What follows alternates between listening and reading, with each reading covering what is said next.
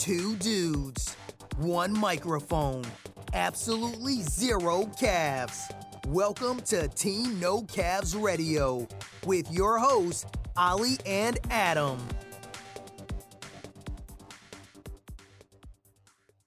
Hello and welcome to episode 2 of Team No Calves Radio with myself, Ollie Carson, and my co-host and good friend, Adam Boyd Brown. How you going, Adam? Yeah, really good, mate. Really buzzing for the second one based on the feedback of the first. I'm looking forward to jumping into this next one.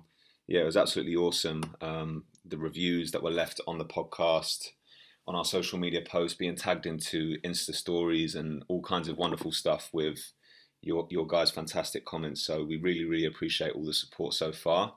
And we're hoping that we can deliver some more brilliant content for you guys to take something away on your cardio training or on your driving to work. So today we're going to be talking about natural muscle gain, the ins and outs, and we're going to delve straight into this one with a bit of a buy-in from you guys, just because we're really aware that there's so much information out there at the minute, and really good information as well, with training and nutrition. And the problem is getting people to buy into this idea of a kind of a more scientific approach to training and nutrition, because we're not going to delve into things too much today, but we do want to back up what we're saying with some research and some evidence.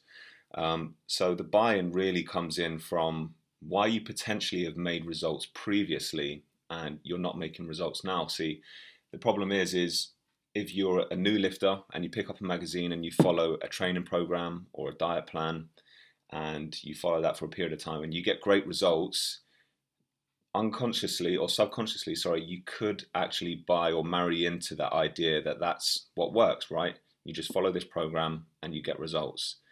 But there are a couple of things that are happening behind closed doors that we might not be aware of, and they're yielding the results. So it's the principles, not the methods, that are actually helping us to build muscle. So if we can just, from the get-go, just let you guys know that there's certain things that you're doing that are working and certain things that might not be working. And then hopefully you can kind of take something away from this podcast, in that it's not necessarily a program that is magic. It's not necessarily, the Flex Magazine Ronnie Coleman Arm Blaster program that's got you great arms. It's what you're doing behind closed doors that is helping you yield those results. I'll tell you what, mate, just going on to the Ronnie Coleman thing, I saw a brilliant Instagram post that he put up today, literally just before I came round. It's his new skin cream he's been using to help him tone up. I've seen this. Yeah, so he was talking about how he used it before his Olympias, so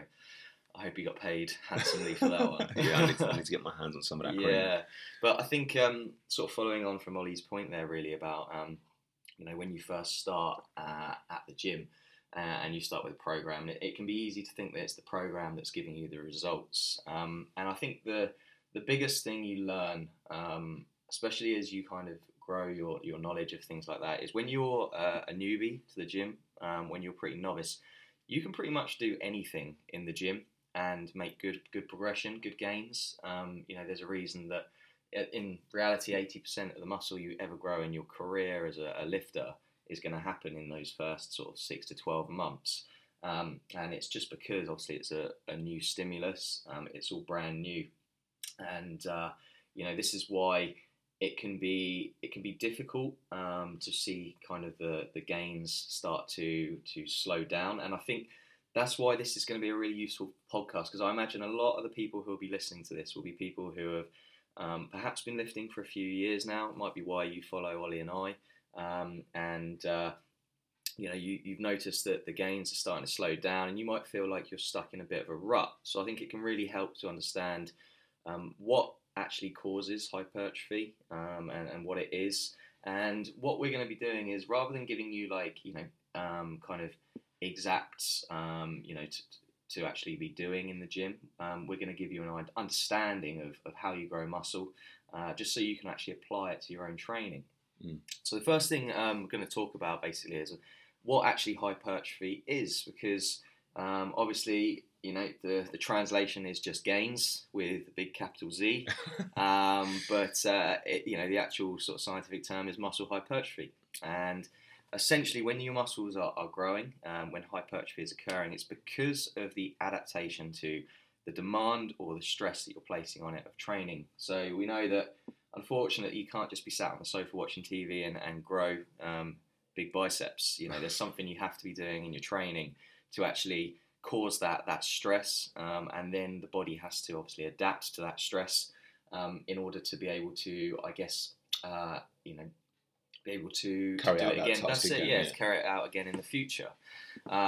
And essentially, what happens when we are growing in muscle size, that the kind of, I guess, the structural things that are happening in the muscle, the muscle fibers are getting larger, and that is to be producing more force.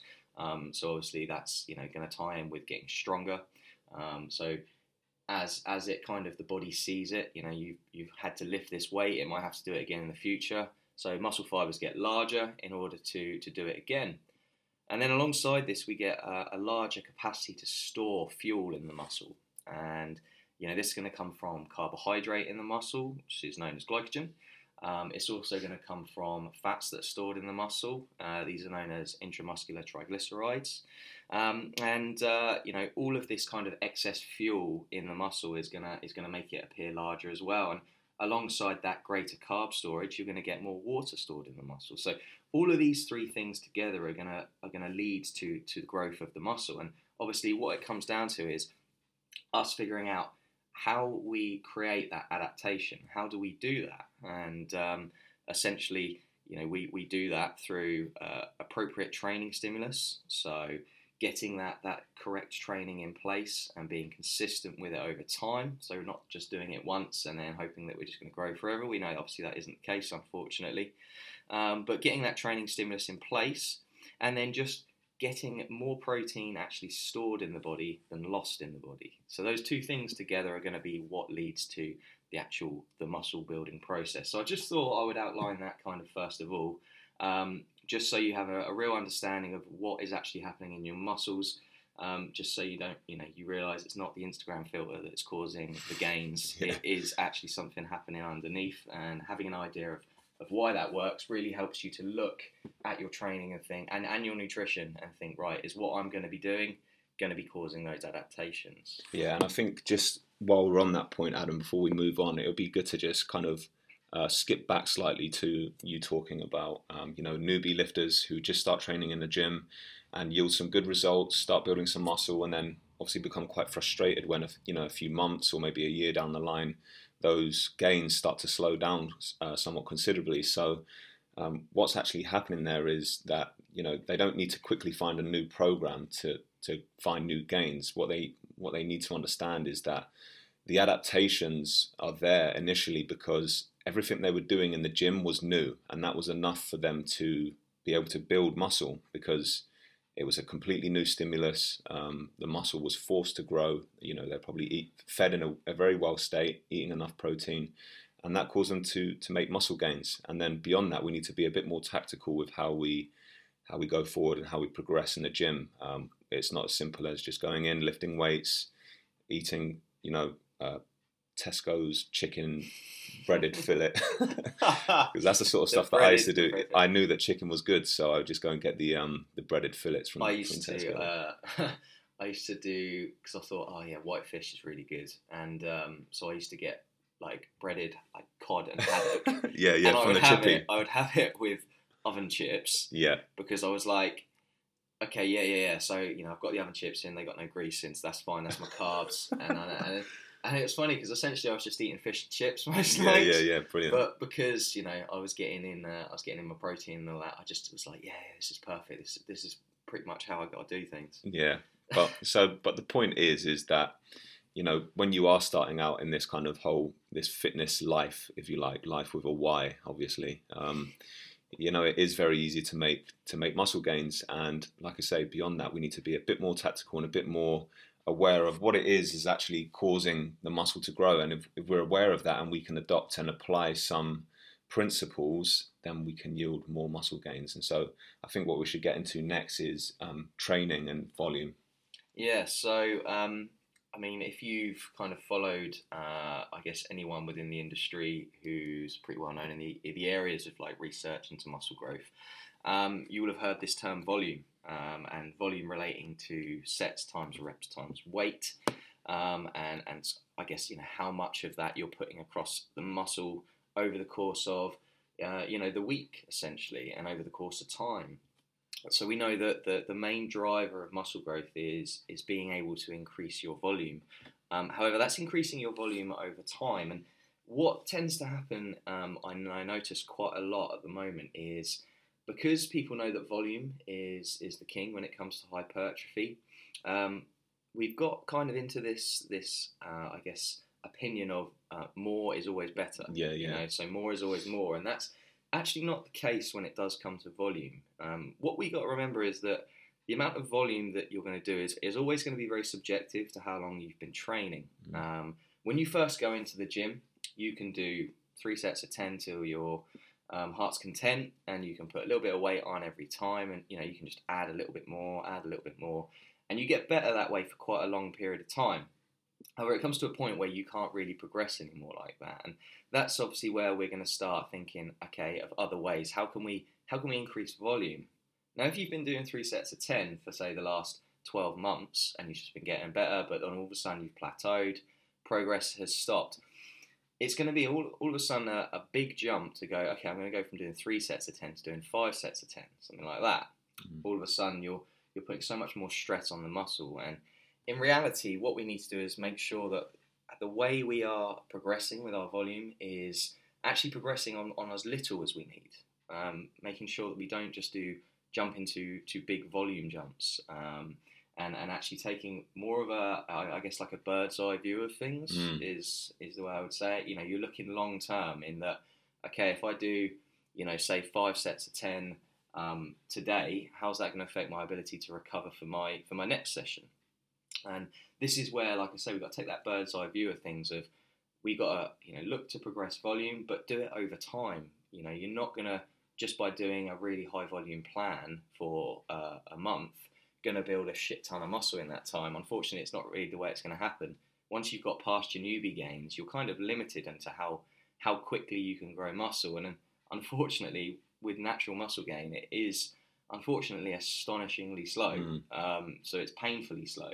And this means that you've got to think much more long-term in progressing your volumes over your training. Yeah, I mean, it's annoying, isn't it? Because on paper, these kind of principles seem very black and white and very straightforward. Just increase volume, over time, and you will build more muscle. So let's just add more weight to the bar each time. And unfortunately, we're not robots, and we can't do that. So again, we use that word tactical. We do need to be more tactical with how we approach this. And you use the term there to progress on as little as possible.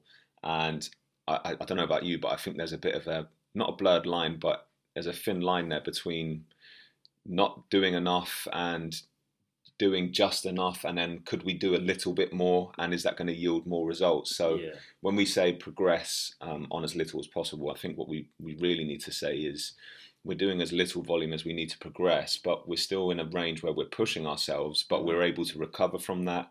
We're able to carry on training through the week, and it's not going to hinder us going forward. So there's no risk of injury, but it's not an excuse to just kind of be lackadaisical with training, not at all. But we certainly need to be mindful of things like delayed onset muscle soreness, how that's going to affect your future training sessions, and all that kind of stuff as well. I think the thing with volume is that we're always trying to search out this perfect range, like this definitely. Kind of sweet spot for it. Like this is how much I need to be doing each session to get bigger. This is going to give me the perfect rate of muscle growth. When in reality, it just doesn't exist. You have to use yourself actually as a case study for this kind of stuff. So you need to, if you're thinking how much volume do I need to hit, you have to play around with it. You have to spend a period of time doing a certain amount of volume, trying to build up perhaps very slightly in volume. I think you're just kind of finding that now, aren't you, with your pulling movements and how that's affecting your arm. This is it. So it doesn't matter what stage you get to. I've been guilty lately of adding way too much volume onto my pushing movements and pushing it too hard. Unfortunately, the effect of that is now I've got some pretty fucked up elbows for the minute, and that's why I think progressing on a pretty conservative figure and taking a conservative amount of volume, an amount that you think you can handle quite comfortably, is actually a good place to start from, because we're looking for longevity, really. You know, if you go and do, say, 12 weeks of your plan, and then you're so battered by the end of it that you actually have to take 4 weeks off and you take all those steps back, in reality, you've just kind of negated any of the good work you've done beforehand. And so I think when we're talking about volumes, you really need to look at your training, look at how much you've been doing, and figure out as well, have I been recovering from that? You know, so if you're getting into the gym every week and you're feeling absolutely beaten up and you're not able to progress anything, it might be that you're actually doing too much, which can be a hard concept when we're being told that more and more and more and more is what you need. To actually take a step back if you're feeling so fatigued that you can't handle more. However, if you are feeling pretty well recovered, if you're feeling like you can do a little bit more, then certainly go in there and add in more volume. Add on sort of 5 to 10% to your sessions and see how you progress on that. But the idea that there's like a perfect amount of volume, and it's something that it's taken me years to realise that definitely there's not a perfect amount. You just have to kind of look at it yourself.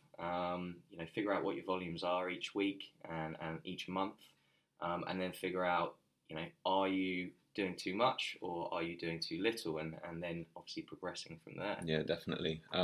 So I think it's cool that we've kind of outlined the sort of things that we need to implement to continually progress, but we should probably give some examples of how we can do that in terms of setting up our training blocks, how we can implement things like deloads, changing volume for intensity over a period of time, and how we can ensure that we're constantly progressing whilst not sort of inhibiting our progression with things like fatigue and connective tissue issues and all that kind of stuff.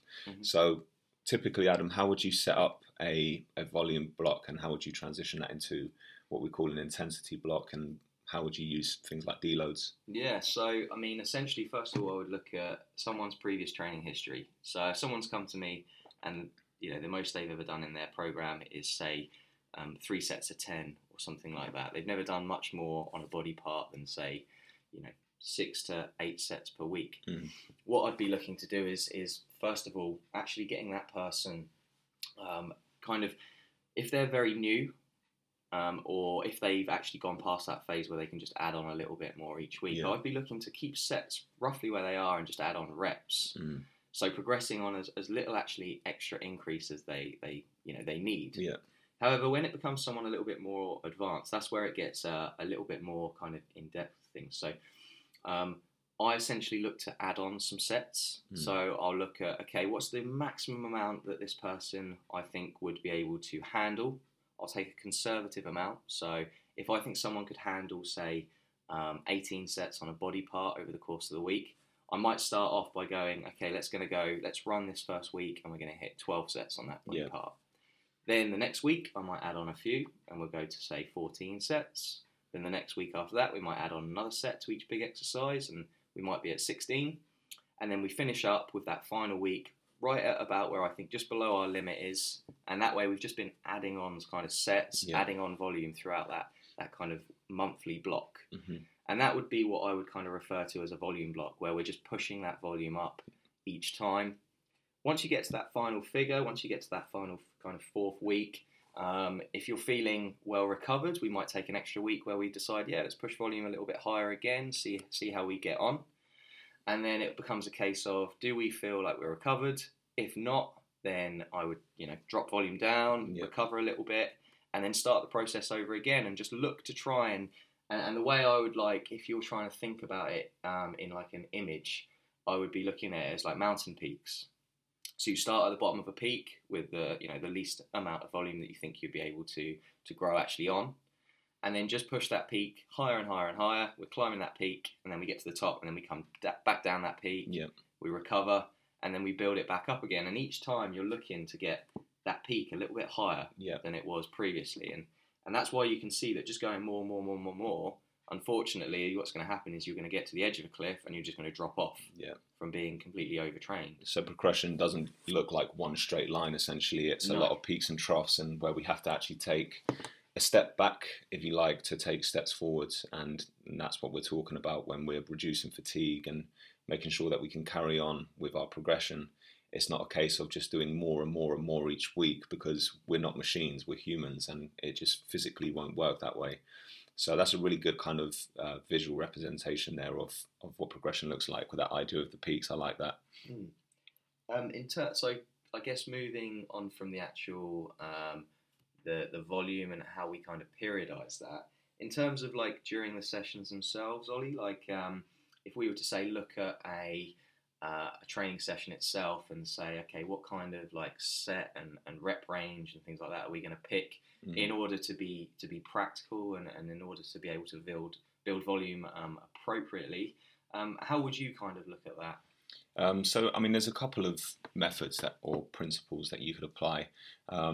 One of my favourites that I've been looking into a lot recently is sort of daily undulating. So what we mean by that is that we're actually using different rep schemes for various movements throughout the week. And what that's great for is just keeping us kind of accustomed to using particular weights, because it's all very well and good if we work in a particular rep range throughout the period of our training block. So let's say we're doing a volume block and we're working between 10 and 15 reps for argument's sake, and you're going to be using a particular amount of load or weight on the bar for that movement. And all of a sudden, as we go to progress and we drop the reps down and we increase the load on the bar, it can feel heavy as hell on your back. I don't know about you, but if you come out of a volume block and, you know, all of a sudden, for whatever reason, you have to lift a substantially more weight on your back, it just feels so heavy. So it's a good idea to have various rep ranges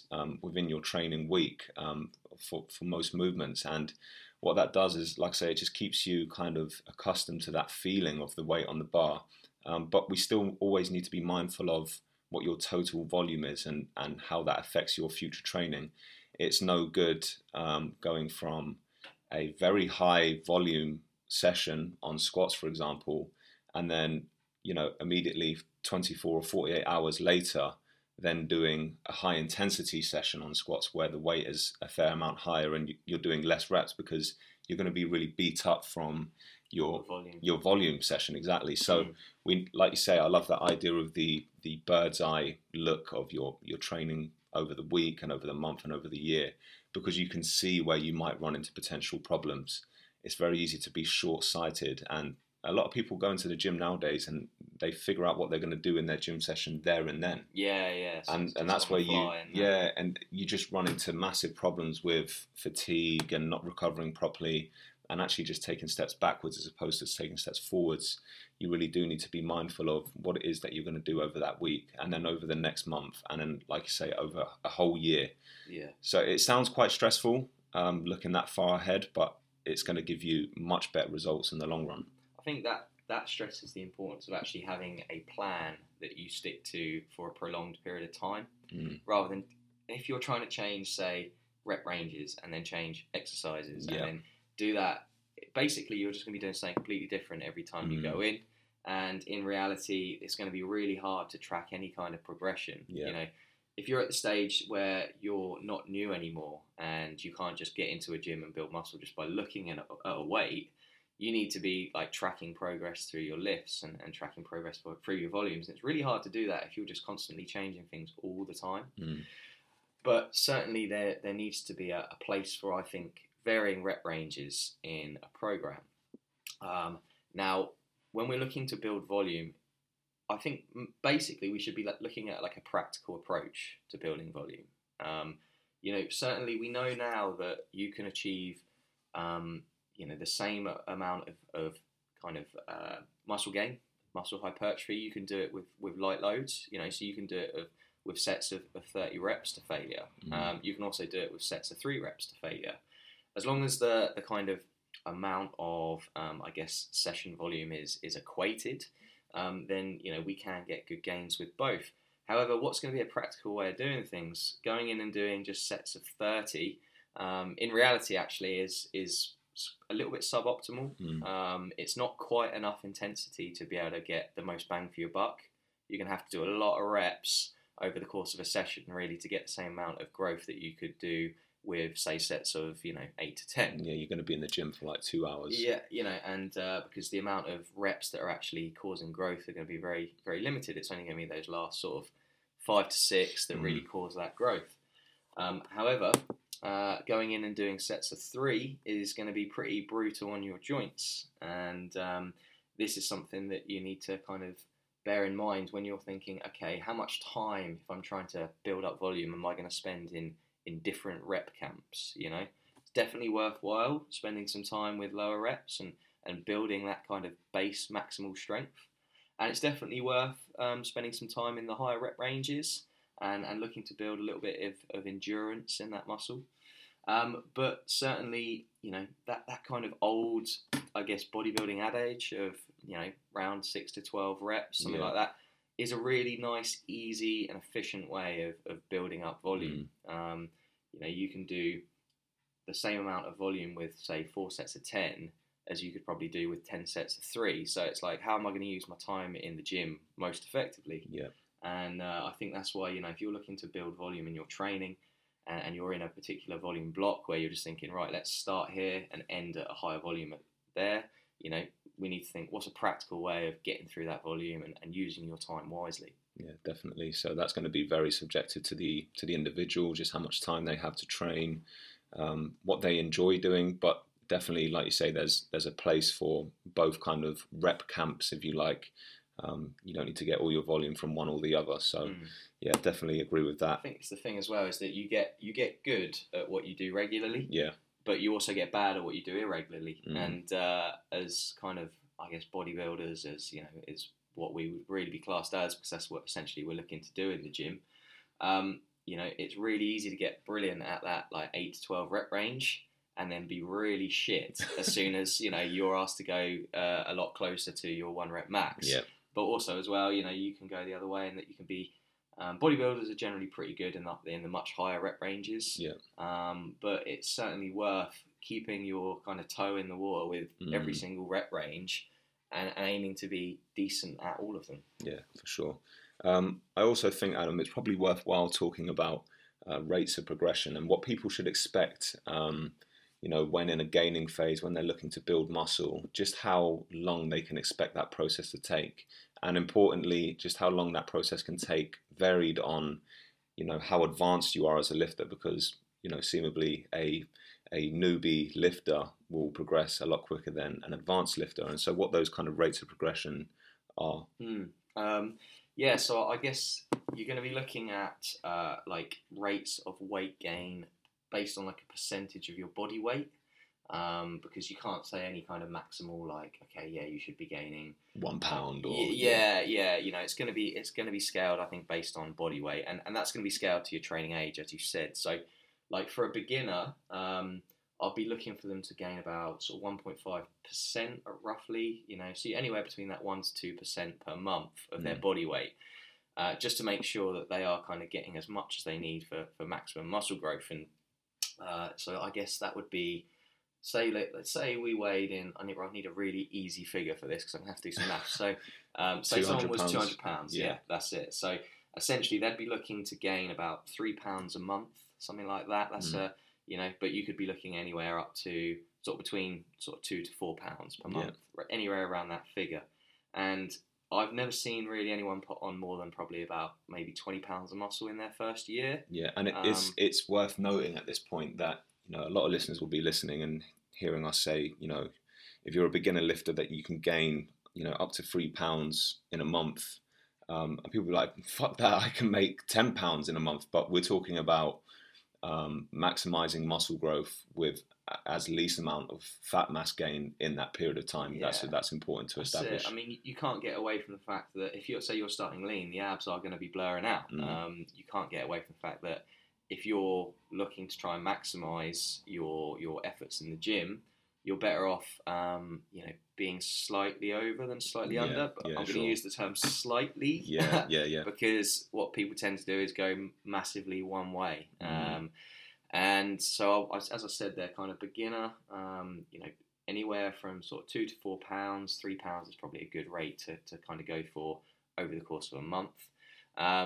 Then intermediates. So I guess these would be people who have probably been lifting for probably more than 3 or more years now. They're probably not noticing that they can just put more weight on the bar each week. They're probably having to structure their training a little bit more. They might be able to progress in reps, perhaps on a week-to-week basis, but they're not growing like they were before, where they're looking in the mirror and going, "Fuck me, where did that come from?" Yeah. So for those individuals, I'd be looking at around about 1% per month weight gain. So that £200 individual, all of a sudden he comes down to £2 a month to kind of gain. And then finally, for kind of more advanced, so you've been lifting more than say 5 years. In reality, you can go through a whole kind of off season and you're not seeing massive changes in the mirror. You're probably able to push your kind of strength performances up maybe every 2 to 3 months, but it's not happening very quickly anymore.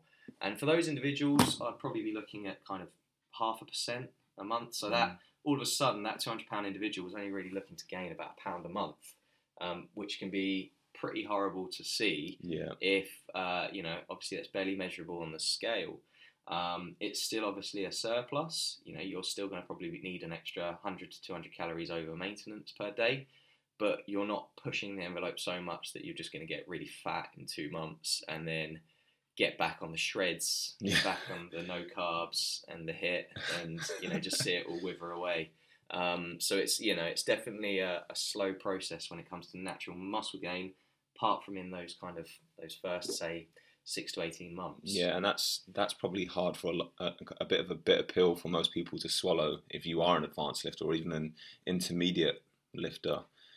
Just accepting those kind of recommended percentage gains over a period of a month. So you imagine a month, you're gaining 0.5% in body weight each month. So that £200 individual is gaining £1 in a month.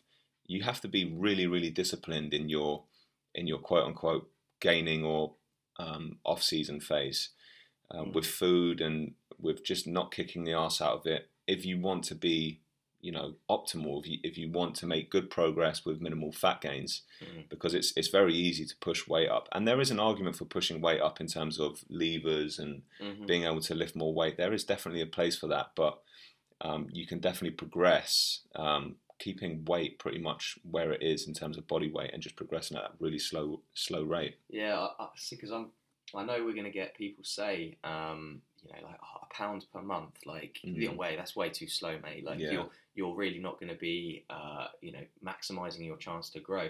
But in reality, this advanced individual will do well if they put on 3 pounds of muscle in a year. So if you look at it that way, if we're putting on £1 per month, if that person is patient and does like they probably should do as a natural lifter and takes a year off to just solely focus on muscle gain, that means out of those 12 pounds they gain over the year, only 3 pounds of it maximally is probably going to be muscle. They're going to gain 9 pounds of fat. You're not really limiting anything. You don't need any more than that. No, that's it. You're not really going to be limiting yourself by only targeting a rate of weight gain that's that much. And I think people use it as an excuse to go, "Oh yeah, I've been bulking now for 3 months and I've gained 15 pounds," and it's like, good luck with but I made sure I didn't limit my muscle gains by being in a big deficit. And it's like, mate, you wouldn't have done. Do you know what I mean? You just got to diet a lot harder and a lot longer now. And that's the thing, is knowing from the start, being realistic with what's our rate of weight gain, can leave people in a much better position to kind of figure out what they should be looking for. Yeah, I think it's also worth mentioning while we're on this topic of just highlighting that rate with the beginner lifter. And whilst being a beginner lifter doesn't always directly correlate with age, so you can be a beginner lifter, in your mid to late 20s. People start training at all various ages. You can be a beginner in your 50s, exactly. Mate. Like Tony, one of my guys at the moment, he's 57. And he's gaining rapidly, right? Yeah. So since we started working together, what was it, like February time? He's put on like, how much he put on? Like 18 pounds. And he's lean. And he's still staying pretty lean. Like, it's ridiculous. And he's genetically he's a bit of a freak. Like he just puts on muscle, and he's 57. So you can be a beginner at any age. Yeah, and so the point that I was going to make with that is that while it doesn't directly correlate with age, more often than not, if you're a beginner lifter, it's because you're young and you're just getting into the gym. And I think it's important to note that that rate of progression was a lot higher, and there's a reason for that. And it's because all the training stimulus that you're going to be providing is new, and you'll be able to make adaptations pretty easily early on in your training. And I think it's definitely worth mentioning that it's worthwhile using that momentum if you are a young lifter.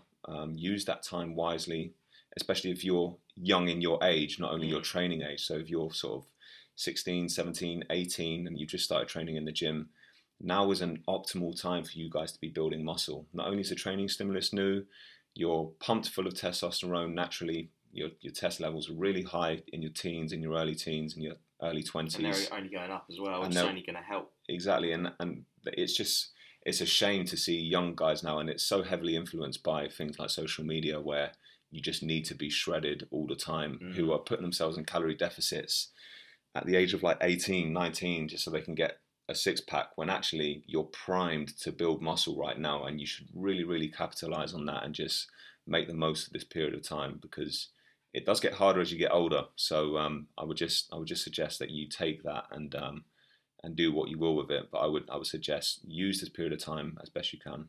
I think like anecdotally as well, because I mean you've probably had it as well. Like lads come to you and say, "Oh, I think I'm ready to compete," and they're barely out of school. What I mean, they've still got their braces and their acne, and I'm like, "Oh, mate, you've just started training. Like, take 4 or 5 years and actually." Build some momentum, build some muscle mass, and then maybe look to compete. And I like I was saying, anecdotally, like the guys I see now that are in their kind of mid to late 20s who have got the awesome amount of muscle mass, and I know that they've just never done a cut. Oh yeah, and they're just holding it under there. And you can see it, like they're absolutely like so much mass there, so much thickness. And that they're literally just one show prep away from getting on stage and maybe, placing in their first show or whatever. And these guys have essentially been permabulked. You know what I mean? Like since they started training, they've just always been in a surplus, always been, like doing well in the gym, being consistent in the gym.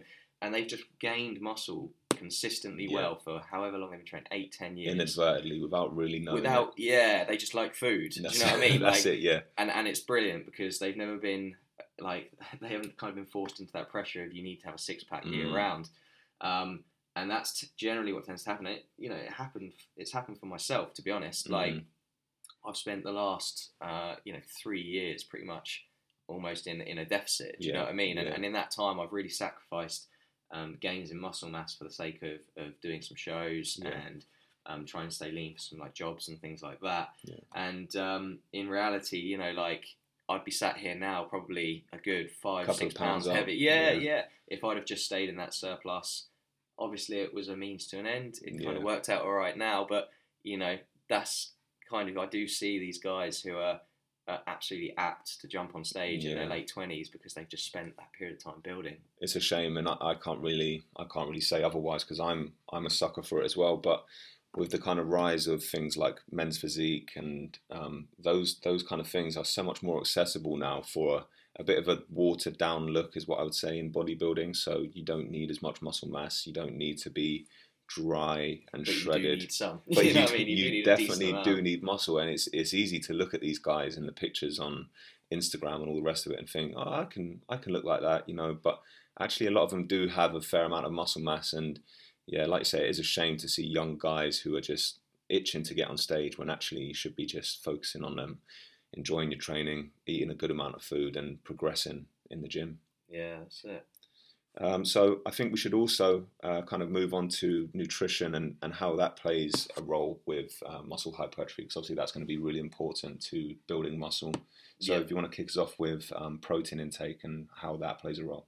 Yeah, that's it. So I'm glad that we kind of start with protein intake, because the first thing that most people usually start with is a calorie surplus when it comes to gaining muscle mass. But in reality, people can get this a little bit the wrong way around, because you can build. Actually, you can lose muscle in a calorie surplus, even training with the right stimulus. If you're not eating an adequate amount of protein, you're going to be, as I said before, that to gain muscle, you need to be synthesizing, to be creating more protein in the body than you're actually losing. And this means even if you've got the world's biggest surplus and you're trying to crush it in the gym, if you're not eating an adequate amount of protein, you're not going to be building shit. You can't build a house with no bricks. And so the first thing we need to get right is total protein intake. Now, there's so many recommendations out there about what you should take. The most recent meta-analysis by, I don't know if it would go down as Helms et al., I'm not sure, but was kind of between 1.8 to something like 2.8 grams per kilo, something like that. So a range in there is going to be a decent kind of figure to look for. The bigger your surplus is, the more you can probably go down towards the end, towards the bottom of that range, and feel a little bit more from carbs and fats. But certainly it's a pretty decent protein intake. That's definitely the most important thing to set first. Get that right. Yeah, you spoke there as well about total protein, Adam. So obviously your daily and obviously your weekly totals in protein intake. But is there a reason that you said that over things like how often or how frequently you should eat protein? Do you feel that plays more of a role? So, I mean, based on the studies themselves, it definitely seems like the total protein intake is much, much more important than nutrient timing. So, you can be timing your nutrient intake every, say, 3 hours. That's always been the kind of recommendation previously. So let's say you're a big individual. Let's say you're 200 pounds, and let's say you eat 5 times a day, and you're taking in 20 grams of protein. Now, over the course of the day, it's only 100 grams. You might be hitting that nutrient timing spot on, but you're not. But you're only taking in 100 grams of protein, and in reality, you might not have enough, within you to be able to synthesize enough protein to actually gain muscle tissue. So this is why total protein intake does take precedent over just how often you're eating it and the timing of it, essentially. Yeah, I don't know about you, but I find in this current day, I say this current day and age like I've been in the industry for years, but nowadays, back in my day, but I find now that as we are kind of more and more subjected to the evidence and the research and the good knowledge behind training and nutrition, we almost go too far the other way sometimes. And things like protein, people won't eat protein post training because like the opposite end of bro. It's stupid. And I just think just because something hasn't been researched or just because we don't know enough about something, it doesn't mean that it isn't true at all. So I just feel like for the sake of consuming protein post-training or every 3 hours with your meals, or not even necessarily every 3 hours, but frequently with meals, why wouldn't you? I just feel like it's not too much to ask. Your total targets can still be the same, but if you can get it in frequently, then why not? You don't put all your protein in one block at the end of the day just because science. Like I just feel like there is a place for anecdotal research and all the rest of it as well. So I just feel like sometimes we go too far the other way with evidence. Yeah, and I also as well, like when it comes to protein synthesis, so creating protein and kind of spiking that, I'm sure everyone's probably heard of BCAAs, so branched chain amino acids. Now these are in any complete protein source you will get these, so you don't have to be sipping on BCAAs all day and spending all your wages. But certainly leucine is the one of the amino acids that seems to trigger protein synthesis. So getting in a regular feeding of that it is important. It's not to the importance that you're going to go catabolic if you miss a meal, but certainly, if you're splitting up your protein over an equal amount of servings whilst you're awake, generally anywhere between 3 to 6 servings over the day, anywhere in that range is going to be enough to do pretty much all you can do. And if a nice way that you get that in and build that up is with a shake post-workout, then I think that's a good way of doing things. Yeah. I don't think you need to cut off your nose to spite your face, like you said, because because science. Yeah, exactly. You know? Yeah. So how should we go about kind of setting up our nutrition then when we're looking to get into a gaining phase? And by that, what I mean is, again, I don't want to get into kind of macro ratios and all that kind of stuff, but obviously protein plays a vital role. How would we set up the other macronutrients within a gaining phase? Yeah, so we said you set your protein first. We've got our calorie intake that we know we're going to aim for. Hopefully we're making it, if we're a lean individual, hopefully we're making it just a nice, sustainable surplus, nothing too extreme. Set our protein intake, and then we'd look to set fat intake. And the main reason we look to set fat intake second is because it is an essential nutrient. So we do need to make sure that we are having a good amount in our body. It's going to help with hormone function. It's going to help, with actually getting calories up high enough. Yeah. Obviously, we can get in calories pretty easy from peanut butter. It can be quite difficult to get in calories from the unflavoured rice cakes that I used to eat loads of because, I don't even know why, because sodium. So, it's going to be difficult, obviously, if you're keeping your fat intake low to get in perhaps the required amount of calories without feeling like you're stuffed all the time. We set protein first, then we set fats, and then the remainders, all of those calories come from carbs. And generally I'll let personal preference dictate that for the athlete. Someone who perhaps is carrying a large amount of muscle mass, very active, I'll set carb intake higher just because they're going to be burning through a lot more carbohydrate, especially if they're pushing their volumes and their training up. It's going to help with their endurance through their sessions, and also they're just going to be able to store a lot more of that because they've got bigger muscle mass. So that's essentially how I would set it. But as we said in the last podcast, there's no perfect macro ratio, and this is where people are still asking their own questions of what's the perfect macro split to build muscle, what's the perfect macro split to lose fat. Doesn't exist. Get your protein right, get the calorie surplus where you need it, or get the calories where you need it, because I know I keep saying surplus, but in reality that's not something that a 300-pound man needs. A 300-pound man definitely doesn't need a surplus if we want to keep him alive for a long period of time. So that's probably a good segue, Adam, into actually building muscle in a deficit. What your thoughts on that? So if you'd like to talk about building muscle in a deficit, and is it possible, and if so, why is it possible? Yeah. So this is one of my favourite myths that I see is you can't build muscle in a deficit, and it's just been proved wrong so many times. You can, of course, you can build muscle in a deficit. We see it all the time. We work with people who are overweight, and they will lose a large amount of body fat and gain a good amount of muscle mass alongside it. And they've been sometimes, James, my client James, he's been in a pretty substantial deficit for a prolonged period of time, and he's making visual gains. Exactly. And he wasn't even a newbie to it. He was fairly new to intermediate, but he still gained a lot of muscle mass. And this is what, if you've got, say, 50 pounds of body fat, and we say, okay, each pound of body fat is 3,500 calories. Let me get my calculator out. I should be able to do this so much easier. Just as he's saying that there, so 3,500 calories stored equates to roughly about 1 pound of fat mass. Yeah, that's it. So he's got 175,000 calories of surplus energy that he can pull from on his body. Yeah. So being in a 800 or whatever 800 calorie deficit per day is really not going to do him much harm when he can utilize calories burned from body fat to help with the muscle building process. I don't mean this as he's turning fat into muscle. I just mean he's using those calories. That's important to clear up. That's the kind of saying that gets thrown around, or it doesn't get thrown around, not anymore, but there was definitely a period of time where you're turning body fat into muscle. It's just, that's obviously not happening. That's not the case. No. But like Adam said, he's got more than enough stored energy by the way of adipose tissue to be able to be in an environment where he can still build lean muscle.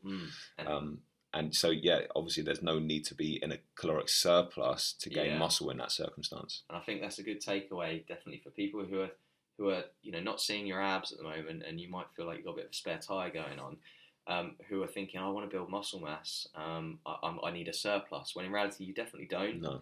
If you get that total protein intake right, you're training well, you're tracking your volumes, and you're trying to take them up progressively, you can have, a deficit, generally not too extreme, but you can still build muscle tissue. Yeah, you don't have to worry that you're going to lose loads of muscle mass from being in a deficit. You can still actually gain, Yeah, we did it with a couple of guys on the Build with Brown Condition with Carson program, didn't we, on the last one? So not to say that guys were really overweight, so sorry if you're listening, guys, but there was a few people who definitely could have benefited from just being in a slight caloric deficit from the get-go, and those guys were still gaining nicely. So yeah, there's definitely place for that for overweight individuals.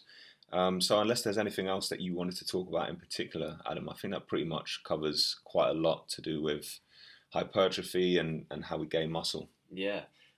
So, I mean, in terms of that, we've gone through essentially what hypertrophy is, how we build muscle. We've gone through the training side of things, moved into the rate of weight gain, which is how we're going to use, or what we're going to use to kind of figure out what our nutrition is. So we've pretty much covered a lot of bases there. Now, obviously, there's going to be a lot more in terms of the ins and outs, in terms of really specific kind of techniques with training and things like that I'm sure people would have liked, addressing. However, we wanted to take a much more bird's eye view of things, of what is actually important. So rather than looking at the micro details, rather than looking at the minutiae, how do you take care of the actual big important things? And hopefully you've been able to take some stuff away from that that you'll be able to find useful going forward. But that's all I've got for today, mate.